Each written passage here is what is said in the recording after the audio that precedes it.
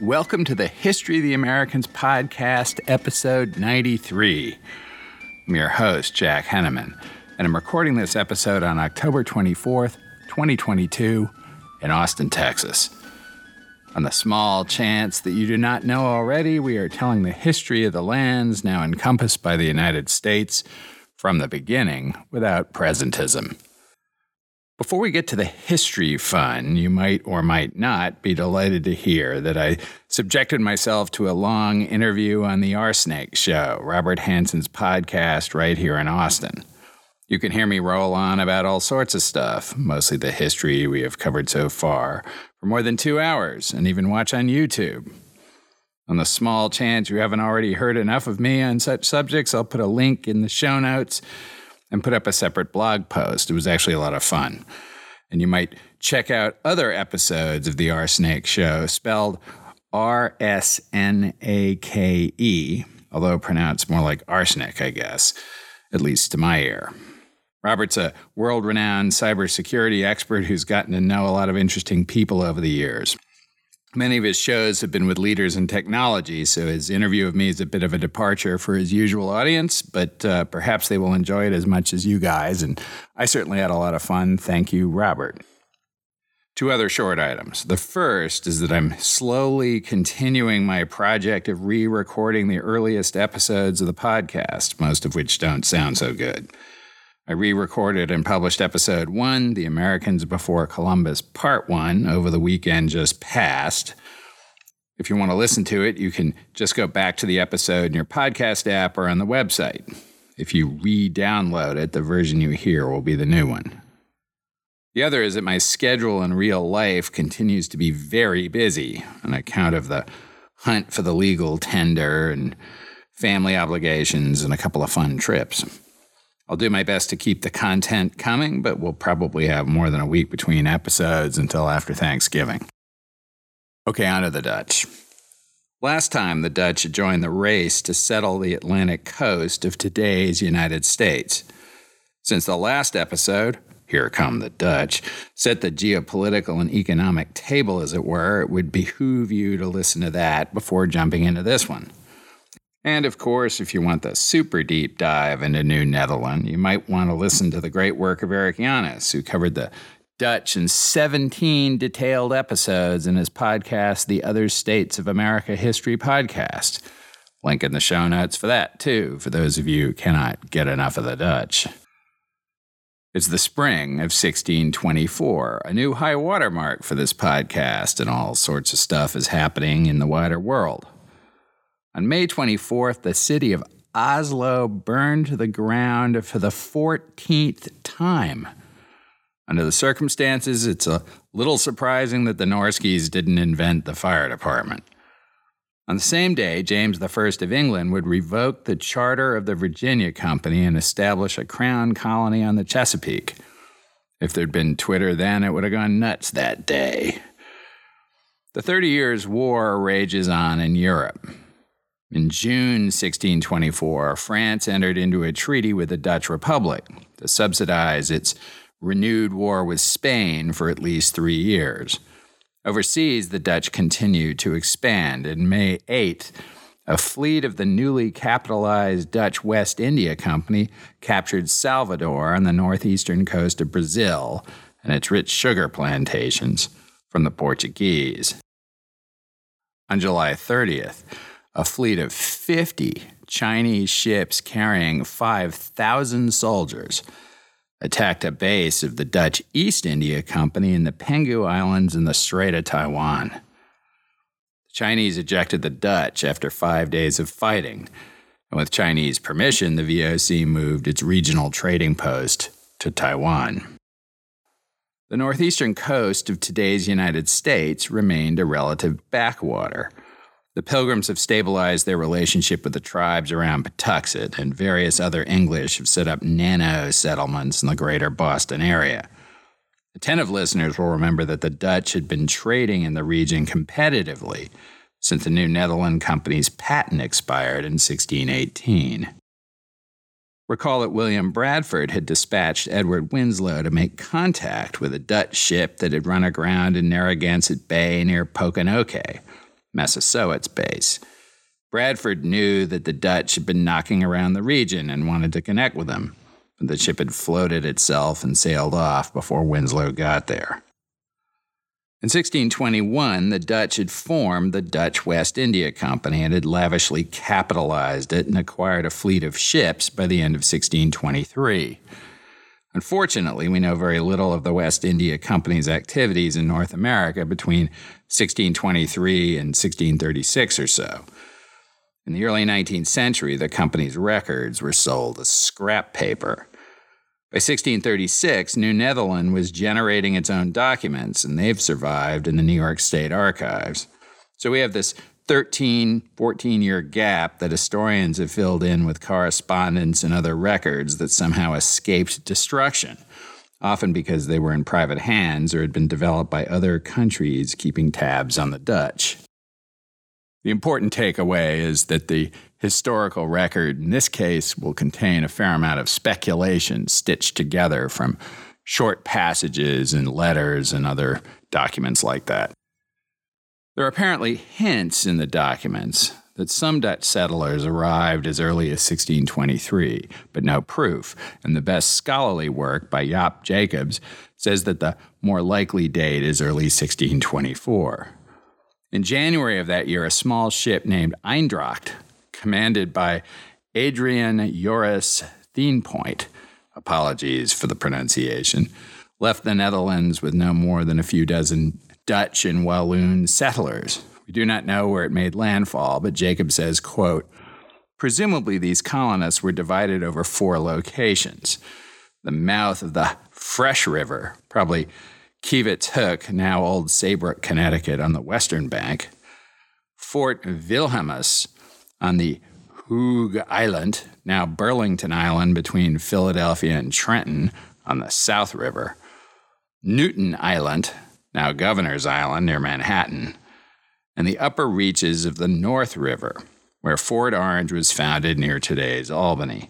The reason for the dispersion of the colonists was to lay claim to the whole area. Back to me.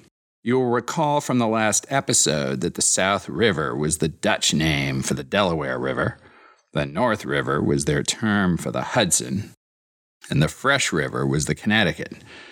The dispersion to which Jacobs refers was required according to the Dutch legal theory that a valid claim to territory rested on actual settlement of it.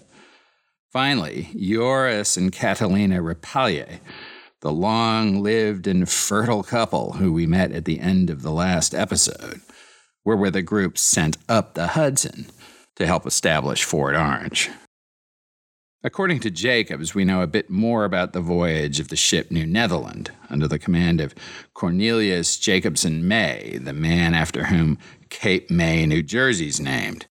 He'd already sailed the region in 1614 and 1616, cruising both the South and North rivers. The New Netherland arrived in June 1624 with 30 Walloon families. May would be the first functional director of the colony of New Netherland, although he probably did not have the title as a formal matter. He returned to the Netherlands in October and reported to the directors of the company that Fort Wilhelmus on the South River had in fact been established. Attentive listeners will recall that the Walloons were essentially Belgians. There was no Belgium then, of course, but that area was also plagued with war and Spanish oppression, and so French-speaking Walloons had fled to the Netherlands.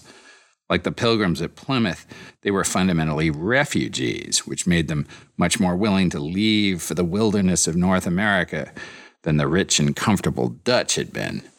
As a result, New Netherland would be the most polyglot of the European colonies in North America for quite some time to come. The settlers on Governor's Island, which is quite small, would soon decamp to Manhattan, and we shall get to that. They were not to be the first people of European descent to settle on that island, though. That honor falls to a man named Juan, or Jan if you're Dutch, Rodriguez. He's one of these fascinating and mysterious multicultural figures in vast early America, and it's a shame we don't know more about him. Here's what we do know. Rodriguez was born in Spain's first colony in the New World, Santo Domingo, in today's Dominican Republic. His father was a Portuguese sailor, and his mother was West African. He had a remarkable talent for languages and was hired by a Dutch trader for a fur trading mission with the Lenape tribes on the North River in 1613. On that trip, he took his pay in trading goods, hatchets and knives and such, and learned enough of the Lenape language to stay behind with the Indians. He apparently married an Indian woman and settled on Manhattan. There are a few references to him in Dutch documents from the 16 teens, and then he disappears from history. In late 2012, anticipating the 400th anniversary of Juan's arrival at Manhattan, Mayor Bloomberg signed legislation to co-name Broadway between 159th Street and 218th Street after Rodriguez. The Dominican Studies Institute of City University announced that Rodriguez was, quote, the first immigrant, the first black person, the first merchant, the first Latino, and, to us, the first Dominican to have ever lived in New York City. That is a lot of firsts. It must be said, however, that one might challenge at least a couple of them. How would we know if Rodriguez was the first immigrant to Manhattan unless we were ignoring immigration between Indian nations? Is it possible to imagine that the Lenape Indians on Manhattan at no point welcome Indians from other indigenous nations? On the contrary, it's highly likely that they did, because Indian groups did it all the time. And was Rodriguez the first merchant? Were not the Indians, with their ancient and vast trading networks, sourcing the furs and other goods that Europeans would trade for, actually the first merchants? I'm not sure that the Dominican Studies Institute of City University had thought this all the way through. Anyway, there's no reason to think that Rodriguez didn't live out his years on Manhattan with his family and adopted tribe. It's a loss that he didn't write down his story or tell it to somebody who did. Now, the Dutch West India Company was managed by 19 directors, known as the Heren 19, which fairly obviously translates to the 19 men. Diversity wasn't yet a thing on 17th century corporate boards and wouldn't be for roughly 380 years. These men came from various Dutch cities, and the directors from those cities would be primarily responsible for a subset of the activities of the company. The Amsterdam Chamber, as it is described in translation, had primary jurisdiction over New Netherland, which itself was but a small part of the West India Company's mandate. In September 1624, the Heren 19 decided to strengthen the 4 settlements of New Netherland by sending livestock. The next spring, they would dispatch 3 ships with the unimaginative and yet entirely functional names the cow, the sheep, and the horse, presumably reflecting their cargoes. This was really the first large livestock in the region. The Pilgrims had brought goats and chickens and had gotten a very few cattle in 1623, but were not known to have sheep until later in the 1620s. The first English horses wouldn't arrive until the 1630s and would come with the settlers of the Massachusetts Bay Colony. At the same meeting, the Heren 19 appointed a first official governor of the colony, Willem Verhulst. He'd probably sailed on May's ship in 1624 and would receive news of his appointment at some point in 1625. Curiously, the appointment of Verhulst only became known in the 20th century, which reflects the poor historical record for New Netherland in the 1620s. He would turn out to be a hot mess, about which more in a moment. Now, the Heren 19 had been quite clear on their instructions regarding relations with the Indians. They had issued 2 directives. First, that the settlers should maintain good relations with the local tribes, because trading, especially for fur, was the primary purpose of New Netherland. Under no circumstances were the settlers to involve themselves in intertribal conflict. Perhaps they gave this order having heard about Opechancanoug's war in Virginia. Regardless, this would not turn out to be an easy directive to comply with. Second, and closely related, they had ordered that no land be stolen from the Indians. It must be purchased, and honestly. That will bring us to the second most storied acquisition of land in American history, arguably surpassed only by the Louisiana Purchase in short order. Settlement in the crowded wilderness of the New World was never easy and always dangerous. Two crises would arise in 1626, one up the North River at Fort Orange and another on Governor's Island. Let's go to Russell Shorto's account of the disaster at Fort Orange first, for I cannot improve on it. Quote, "Events soon derailed the initial settlement strategy in the Dutch province. Joris Rapalje, his wife Catalina, and the other settlers at what was now called Fort Orange, which under the English would become Albany, saw their hard work come to a sudden, grisly end in the spring of 1626. Their settlement on the river bank was on the former hunting grounds of the Mohicans, who had welcomed them. To the north and west stretched the territory of the Mohawks. These two tribes, the first one of the Algonquin-speaking nations, the second one of the 5 tribes of the Iroquois League, had very different backgrounds and beliefs. Their languages were as distinct as English and Russian. They had different customs and little respect for one another. For decades, they'd been fighting an intermittent war, and the appearance of European traders in their midst stirred the conflict to a new level. In addition, after more than a decade of contact with Europeans, these tribes were reorienting their lives around the acquisition of foreign products: fishing hooks, axes, kettles, glassware, needles, pots, knives, and duffel, the rough wool cloth that originated in the Flemish town of Duffel, and which gives us the name duffel bag. Later, of course, guns and liquor would be added to that list. Mohicans were even relocating their villages to be closer to the Dutch in an attempt to form a trading and defensive alliance. Call it friendship or self-interest. By 1626, the Mohicans and the Dutch had established a closeness. This closeness was probably what led Daniel van Kriekenbeck, the commander of the fort, to ignore explicit orders forbidding interference in intertribal affairs, with results that would redound to the present. One spring day in 1626, a Mohican party of more than 24 men came into the palisade of rough-cut logs and asked van Kriekenbeck for Dutch aid in their fight against the Mohawks. Van Kriekenbeck had his orders. The West India Company had clearly instructed William Verhulst that he shall be very careful not lightly to embroil himself in the Indians' quarrels or wars, or to take sides, but to remain neutral. On the other hand, van Kriekenbeck surely felt responsible for the well-being of the handful of young couples, including a number of pregnant women and perhaps some infants, in the midst of the forest thousands of miles from home. It stood to reason that helping the Mohicans now would yield a firm ally in the future. So he agreed. The Mohicans led the way, and he and 6 of his men followed, disappearing into the pines. 3 miles from the fort, they were inundated by a storm of arrows.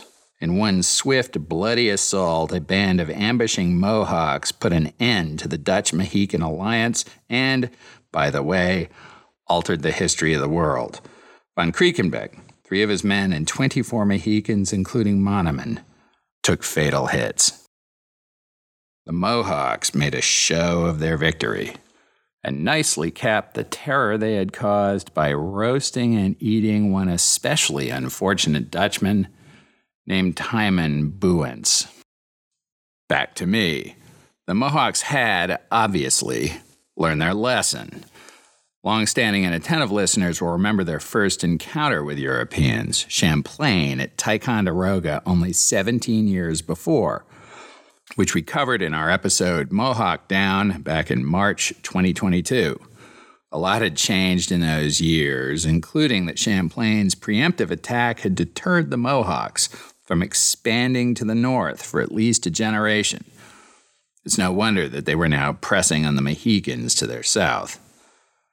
At roughly the same time, things weren't going too well on Governor's Island, then known by the Dutch as Nutten Island, or Nut Island in English.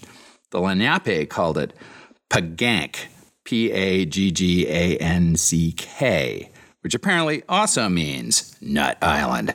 It's not clear whether the Dutch named it Newton Island because of the Lenape word or because they, too, saw that it was covered with nut-bearing trees and independently came to the same name.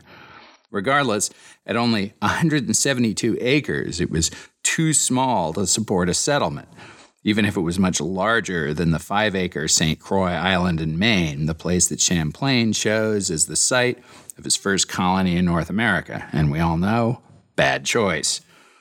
Once the livestock arrived, the settlers, mostly Walloon, kept them on Manhattan, only 800 yards away. How they planned to milk their cows or butcher their steers and bring it all back to Governor's Island's not obvious, to say the least. Their biggest problem was their new governor, Willem Verhulst, who apparently was not just incompetent, but also stupid and mean. He imposed harsh and inconsistent punishment on the colonists. According to Shorto, he and his wife may also have misappropriated funds, or an even worse offense, cheated Indians, in seeming direct contravention of the orders of the West India Company to the contrary. The colonists wanted Verhulst out. It was in this context that news arrived from upriver that war with the Mohawks had broken out up near Albany. The colony now desperately needed a new leader. A remarkable one stepped forward, a man named Peter Minuit, spelled M-I-N-U-I-T. German was Minuit's first language, and Dutch was his second, but his ancestry was French. Shorto suggests that he probably pronounced his last name the French way, Minuit, as I will do because Shorto certainly knows a lot more than I do. But unless somebody knows otherwise, I'm not sure how we would know that he didn't modify it to sound more like German or Dutch. Indeed, Dutch correspondents referred to him as Pierre Minot, French in his first name and Dutchish in his last.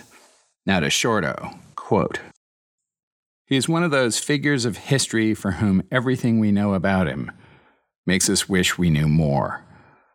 He had had no military training, but he was an individualist take-charge sword who would affect the course of history in more ways than one. His father had taken part in the northward migration of Protestants fleeing Spanish troops and inquisitors, and settled in the small German town of Wessel near the Dutch border. And it was here that Peter Minuit grew up. He would turn out to be a scrappy businessman with no fixed loyalties and a great drive to get ahead, and in good upwardly mobile fashion. He made his first smart move in life by marrying the mayor of the nearby town of Cleve. He and his wife then moved 75 miles west to the larger Dutch city of Utrecht, where Minuit trained to become a diamond cutter. He found that a dull occupation, hardy har har, and heard of the formation of the West India Company. Through French-speaking circles, he learned further that a party of Walloons was signing on as pioneers in a venture to the New World. He appeared at the stately mansion of West India House on Amsterdam's Brewers Canal one day in 1624, asking for a posting to New Netherland, apparently not as a settler or company official, but as a private volunteer businessman scouting trade opportunities. The directors must have been impressed by his energy. Minuit appears to have shipped out with one of the first groups of settlers, for the company's initial instructions to Verhulst say that, quote, "He shall have Pierre Minot as a volunteer and others whom he deems competent there to sail up the river as far as they can in order to inspect the condition of the land." And we might thus have been among the party of Catalina Trica and Joris Rapalje when they sailed upriver. And he seems, during this early period, to have gathered a good deal of information about the new land. He then apparently returned to Amsterdam for a time, perhaps to deliver the, quote, "samples of dyes, drugs, gums, herbs, plants, trees, and flowers," the instructions asked him to supply. For the records show him leaving the Dutch Republic once again in January of 1626 and returning to New Netherland on May 4th. So he'd spent time in the colony, enough time to impress the settlers with his abilities, and then return to Europe. Now he was coming back. Not long after, his ship, the Seamew, passed through the Narrows between Staten Island, named in honor of the States General of the United Provinces, and Long Island, named for obvious reasons, and dropped anchor in the harbor, he would have been inundated with the bad news. Back to me. The settlers, tiring of Verhulst, had formed their own governing council. They put Verhulst on trial and voted to banish him and his wife from the province. And when Minuit returned, they voted him as their new commander. In this new role, Minuit was decisive, and in his first decision, at least the first that we know of, he decided to move the settlers from Governor's Island to Manhattan and to consolidate the scattered bands of beleaguered colonists in the future New Amsterdam. Manhattan's advantages were many. It was a huge space with forests full of game, flat lands that could be cleared and farmed, and ample supplies of fresh water. Its location was, famously and for all time, incredibly strategic. Manhattan sat at the mouth of the North River, gateway to the fur trade, and it was perched at the edge of a deep and large harbor that did not freeze in the winter. Shorto wrote that Manhattan was, in short, a natural fulcrum between the densely civilized continent of Europe and the tantalizingly wild continent of North America. It was the perfect island. The only problem was that the Dutch didn't own it, so Minuit, in keeping with the instructions of the Dutch West India Company, bought it. In fact, Europeans had bought lots of land from Indians, all up and down the coast, but most Americans do not know about these transactions. Almost all Americans who paid any attention at school, though, know about the purchase of Manhattan. It's the stuff of legend, and the reasons are obvious. Manhattan would eventually become, in European and then American hands, some of the most valuable real estate in the entire world. In comparison to it, the supposedly low purchase price of $24 seems like the greatest bargain of all time. Indeed, it is popular today to think of it as a swindle. The history is more interesting. As you will remember, because I said it a few minutes ago, the records of the Dutch West India Company were sold for scrap in the early 19th century. The original documents recording the sale have been lost. Like many events in early New Netherland, we have only an echo of what happened, and we can only speculate as to the motives of the Indians on the other side of the transaction. Let's go to Shorto's account. Quote, in July of 1626, Isaac de Razier, a 30-year-old merchant's son with a taste for adventure, stepped off the ship the Arms of Amsterdam and onto the Manhattan shore, ready to begin his duties as secretary of the province. Surviving documents include letters that de Razier wrote to his bosses in Holland. In one, he reported that the island was home to a small group of natives whom he called the Manhattasen. They are about 200 to 300 strong, women and men, under different chiefs, whom they call Sackemas. It was presumably this small band, probably a northern branch of the Lenni Lenape Indians, with whom Peter Minuit consummated a real estate transaction. It's true no deed is on file anywhere to prove that the sale took place, but many other important records of the period have failed to survive the centuries. We also have an account from the 1670s that makes reference to the deed to Manhattan, so it existed at that time. Most interestingly, we have an excellent evocative account of the purchase by someone who had no interest in deceiving. When the Arms of Amsterdam left Manhattan on its return voyage, it carried a neat collection of items and individuals associated with this pivotal moment in history. First, the banished Verhulst himself, along with his wife, returning in disgrace and anger. Second, a chest containing the personal effects of the unfortunate Daniel van Kriekenbeck, including an otter skin coat and a ring, which were being sent to his wife. Third, a letter from de Razier to the West India Company directors, in which he detailed the council's decision to oust Verhulst, as well as information about the purchase of Manhattan.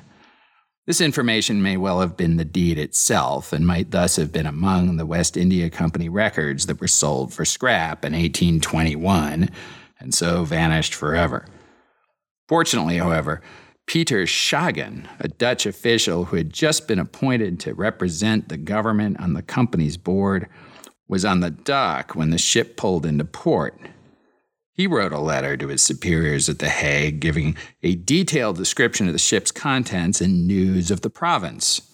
It's one of the most famous historical documents in the Dutch language and one of the most important records of early American history. It is, in effect, New York City's birth certificate. Back to me.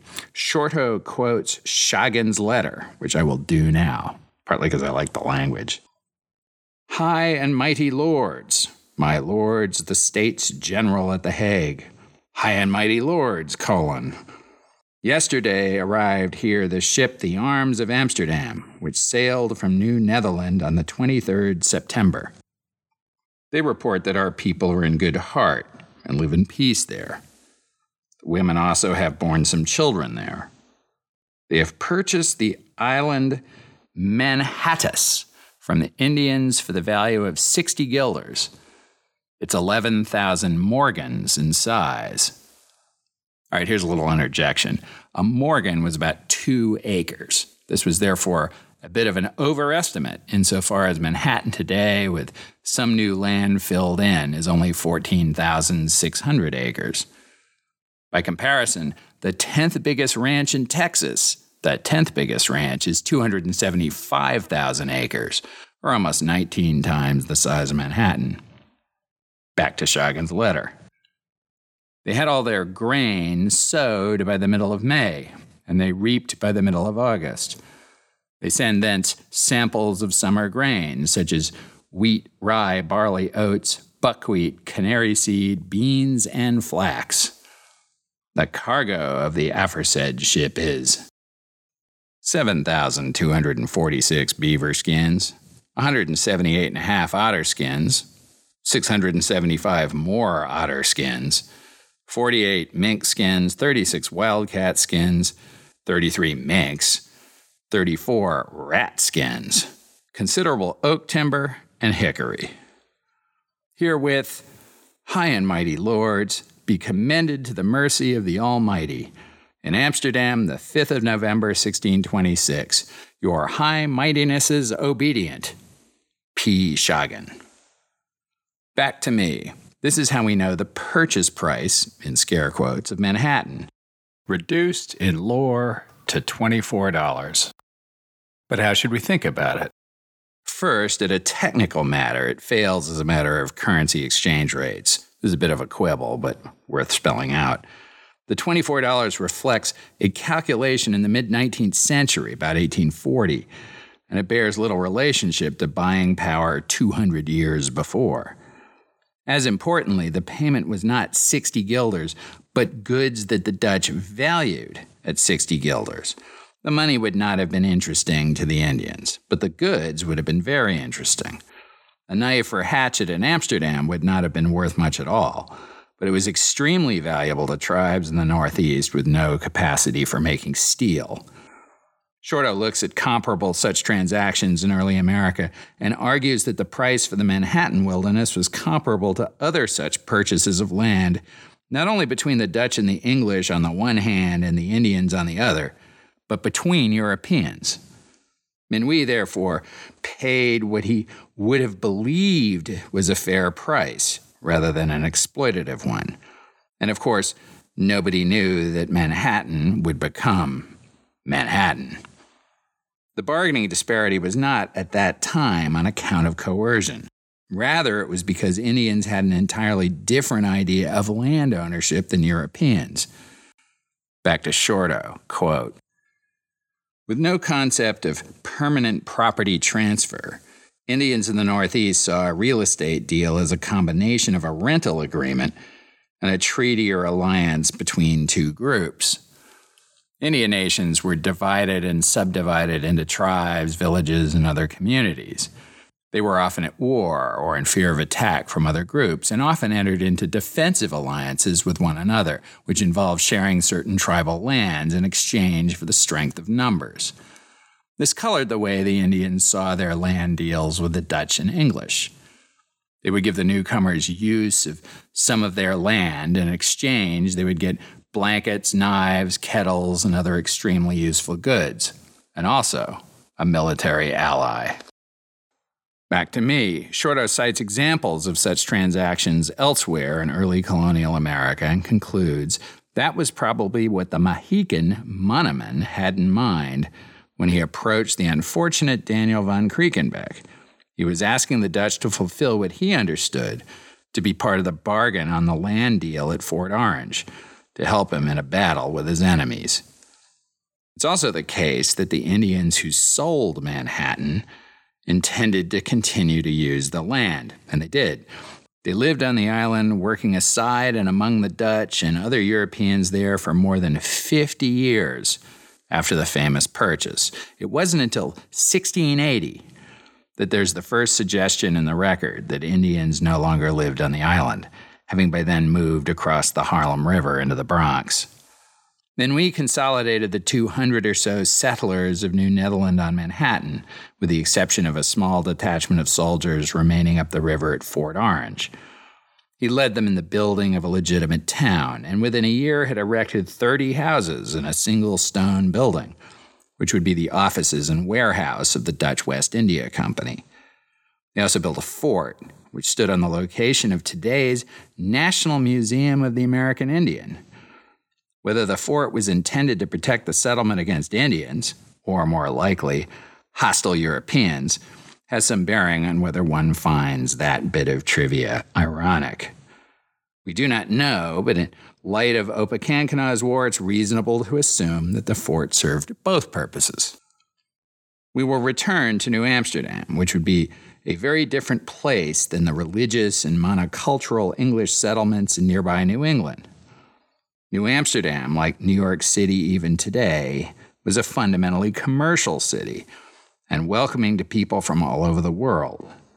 Soon there would be other Europeans there, and Arab sailors and blacks from Africa, both free and enslaved.